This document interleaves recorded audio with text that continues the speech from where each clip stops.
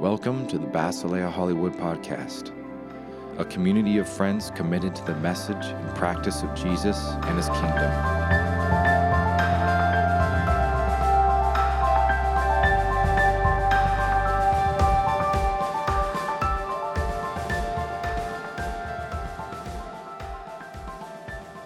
So if you've been with us, we have been going through the Gospel of Matthew.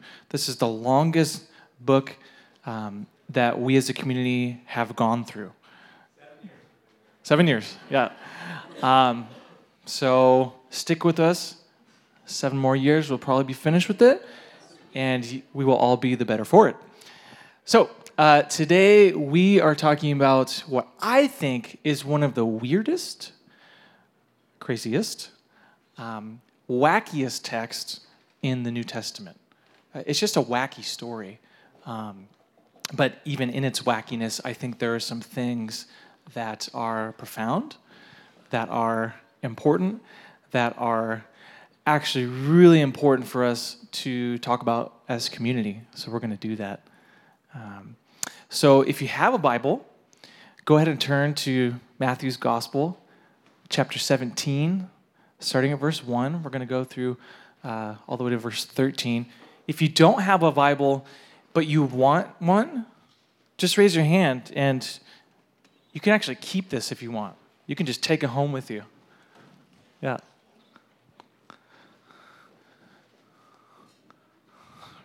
Yeah. Anyone else? Okay.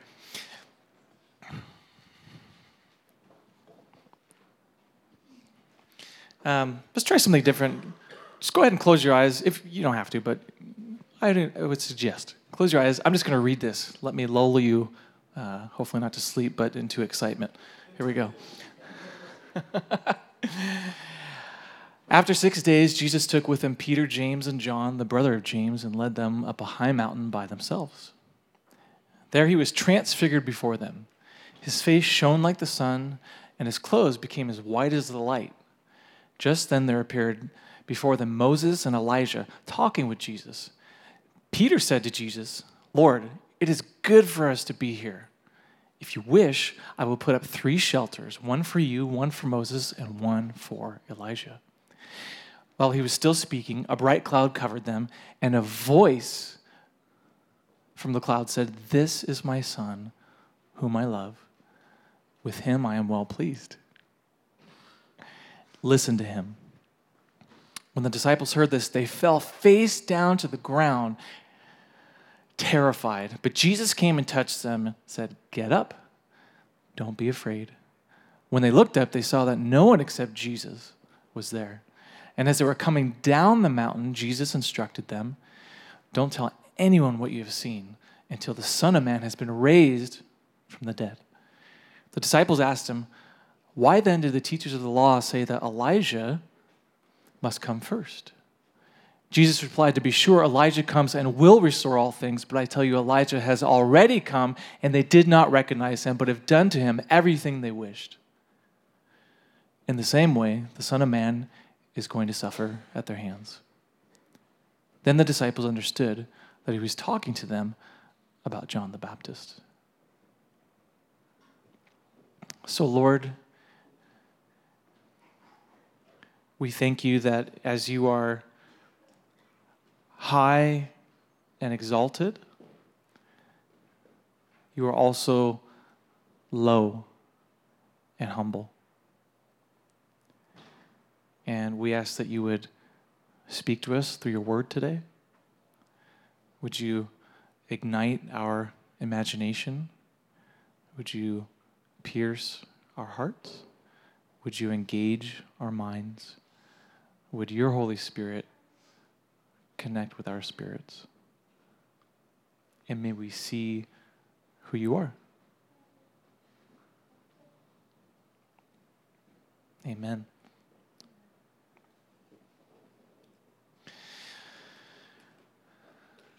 Jesus walked comfortably in the tension of the glory and suffering of life. And I believe, as followers of him, he's inviting us to do the same. going to say that one more time. Jesus walked comfortably in the tension of the glory and suffering of life, and I believe he is inviting us to do the same.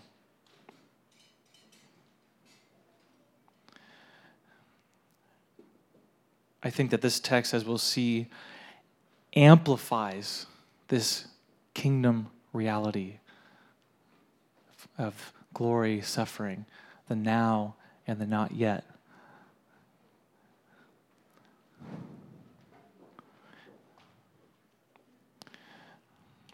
So let's talk about the glory that we see in this story. I'm also a poet on the side. Thanks, Jared. All right, first of all, Jesus is transfigured. It says, what does that mean? It says, his face shone like the sun. He became as white as light. This is crazy. Jesus invites his friends, Peter, James, and John, up to this high mountain. And Jesus is transfigured, is transformed before them. What do you think his disciples are thinking? Jesus. Actually, I think, can we go to the next slide? Now, that may have been the response. Scholars are still debating. But we're not sure. We're praying about that. We're excavating. Have you ever seen anything that was just dazzling? That was like mind-bending, melt your face, blowing your mind. You're like, is this really happening? Am I actually seeing this? Is this real? I remember in high school, I saw a classic movie, The Matrix. And I remember walking out of the theater with my friends, and visually and onward, it was so wild. I remember walking out and us seriously discussing, are we in the Matrix? Is this true?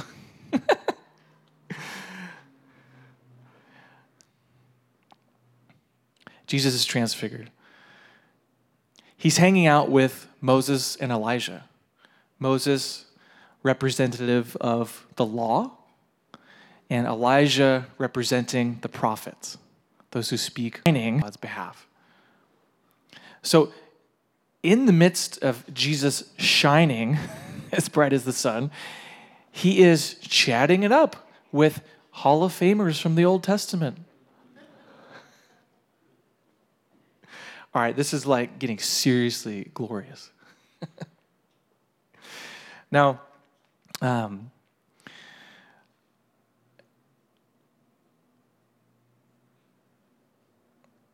also want to say that,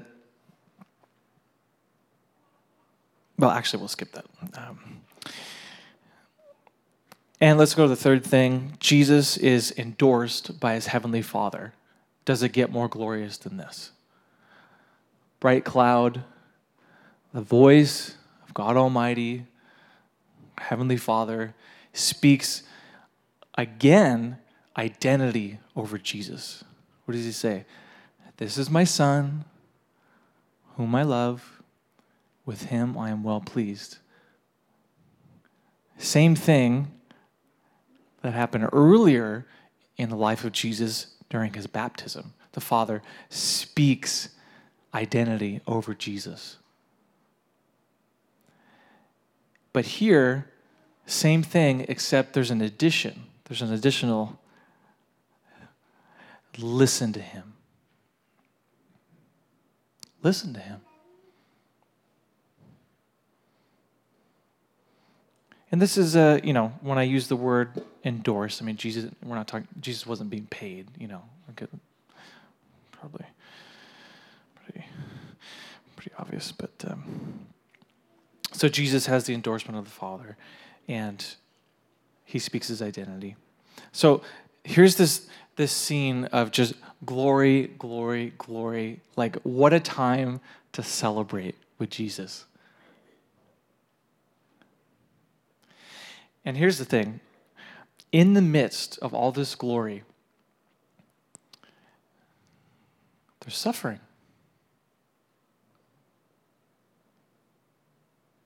And I don't know about you, but for me, glory and suffering, celebration and pain are like two different ends of the spectrum of the experience of life. They don't go together. But God seems to have a different viewpoint. Here's what I mean. What does Jesus actually say? God the Father says, listen to Jesus. What does Jesus say? He says, but I tell you, Elijah has already come, and they did not recognize him, but have done to him everything they wished. In the same way, the Son of Man is going to suffer at their hands. Before we talked about, and we've seen this in Matthew's gospel, Jesus was rejected. We're talking about Son of God, the Messiah, rejected by the religious leaders, the scribes, the experts in the law. Ended up plotting Jesus' murder. Jesus was rejected by his own family, his own flesh and blood. They thought he was nuts. They thought he was crazy. Jesus was even rejected by the place he grew up, by the people, by his neighbors, as he went back to his hometown. Jesus knows rejection, even as he is walking in God's will. What's up with that? So Jesus was rejected, and he talks about suffering. He was also beaten and murdered. He was crucified, which in his time was really the worst way you could go. This was like the Roman government making an example of you. You're up there on a cross, you're naked, shame. Don't be like this. Don't do bad stuff. Don't go against us, or this is going to happen to you.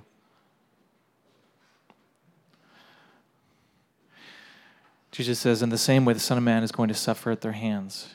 He instructed them, don't tell anyone what you have seen until the Son of Man has been raised from the dead. So, suffering, death, resurrection. This is insane. As Jesus is experiencing all this glory, transfiguration, talking with Moses and Elijah, hearing his identity spoken over him out of this thick cloud by his heavenly Father, I love you.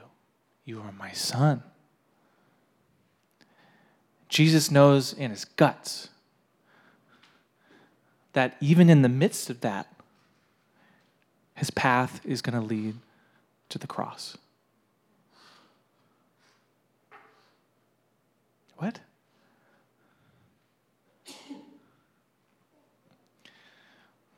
Why does this matter?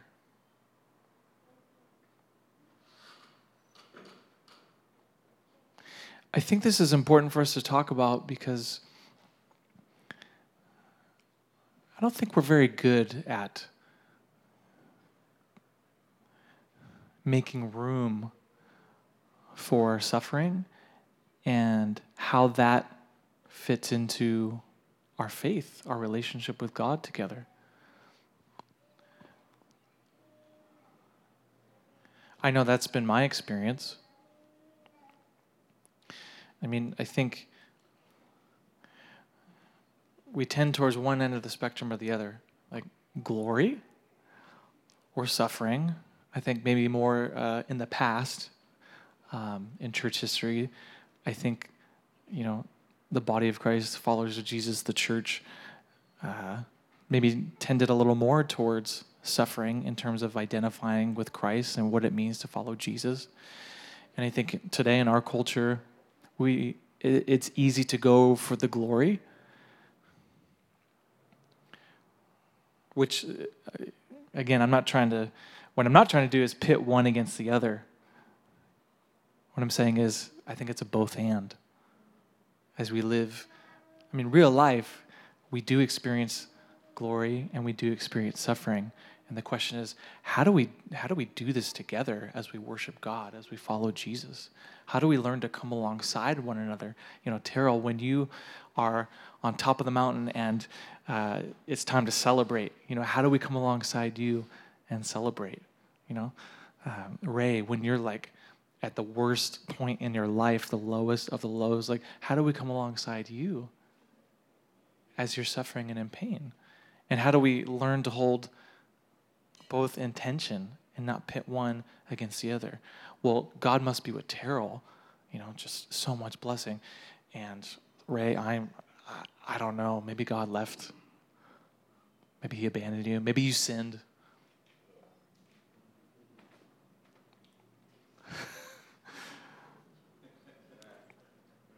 And I think sometimes we can buy into this gospel it's only half.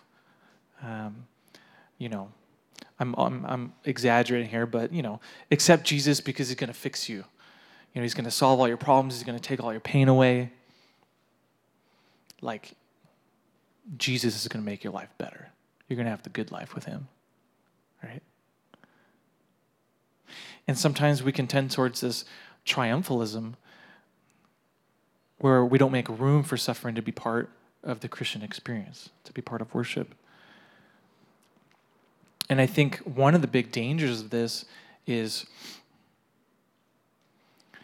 when we're disappointed with God, when we're suffering, when we are hurting, when we don't have answers, when things are confusing, when it does feel like God has abandoned us. If we don't have this sort of frame of reference, I think it makes it, we're sort of setting ourselves up to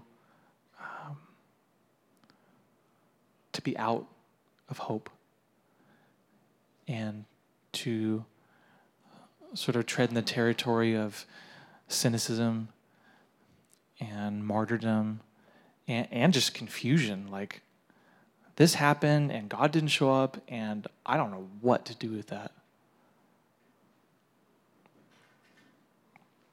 I could say, for myself in, a couple things. Number one, I would say there was a time when I gave up on God's love for me.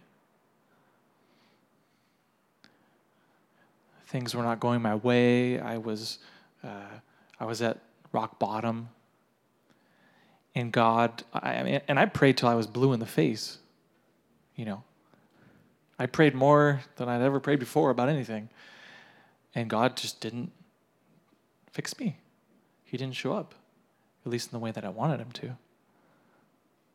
And because I didn't have that tension of glory and suffering, I had nowhere to go. So my hope was like, just shut down. And for me, it was like, well, okay, you love me. And if you love me, you're going to help me. If you don't help me, which is what I was experiencing, then you must not love me.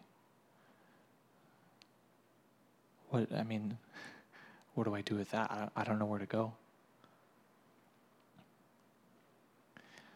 And even more recently, Susan and I have talked about this. Talk about this tension of glory and suffering. We have Lucia, our beautiful daughter, 2.5 years old. She's my light.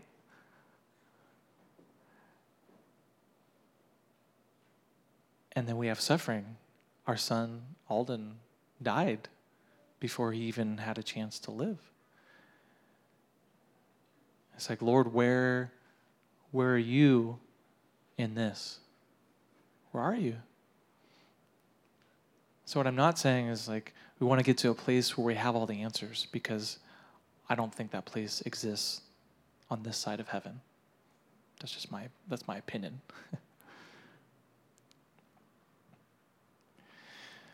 There's a text I'd like to read. We're heading into a close, but in Romans chapter 8, it actually talks a little bit about this. Starting at verse 14 through 18, Paul says, "For those who are led by the Spirit of God are children of God. The Spirit you receive does not make you slaves so that you live in fear again. Rather, the Spirit you received brought about your adoption to sonship. And by him we cry, Abba, Father. The Spirit himself testifies with our spirit that we are God's children. Now, if we are children, then we are heirs, heirs of God, co-heirs with Christ.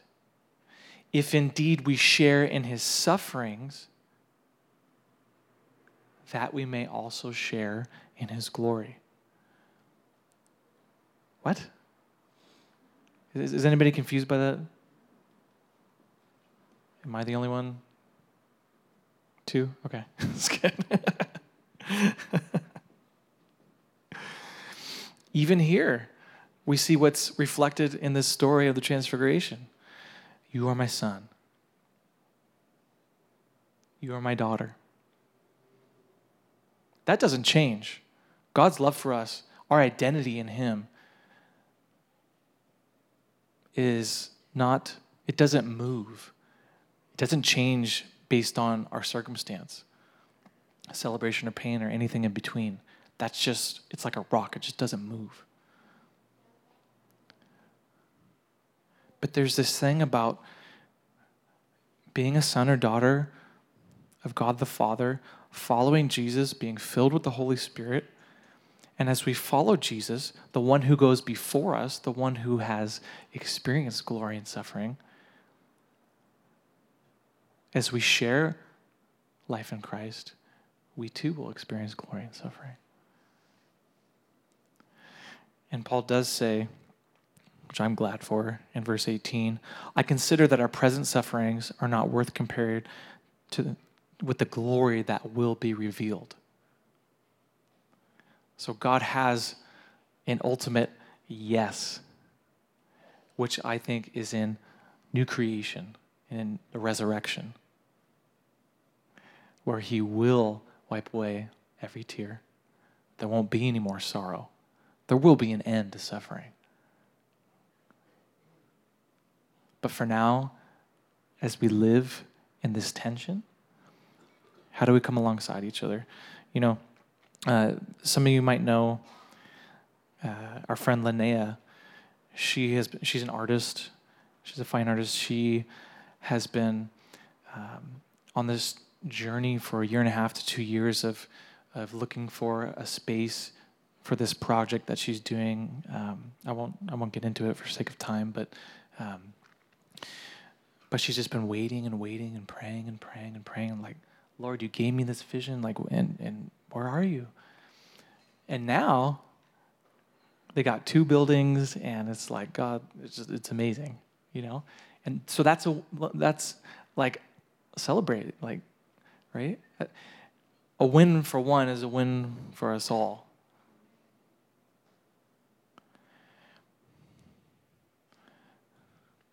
And in our community, I'm just speaking observationally, you know, there are babies on the way.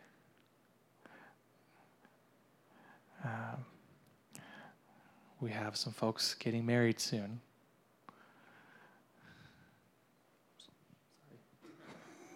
So awkward, I'm sorry.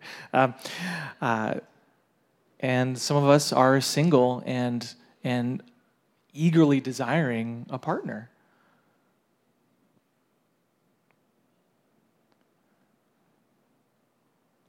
It's like, how do we hold these things in tension and not pit one against the other?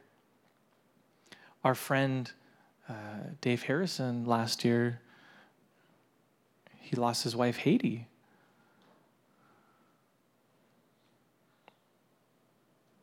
How do we come alongside him?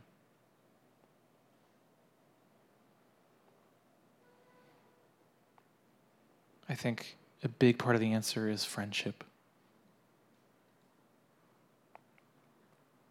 Danae, can we do that last slide?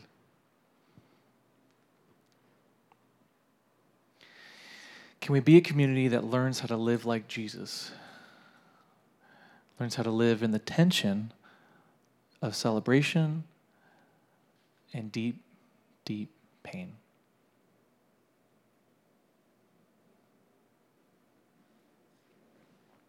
Let's stand. Let's pray.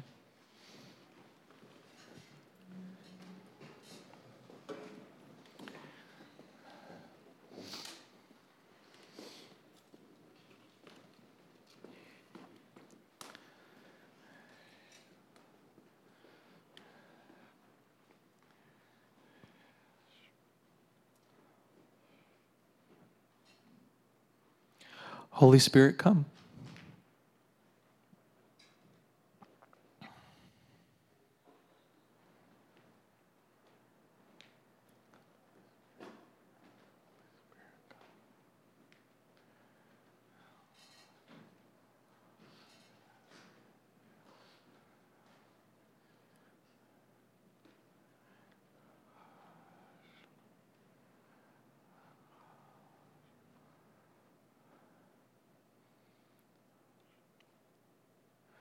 Let's just wait and listen for a minute or two.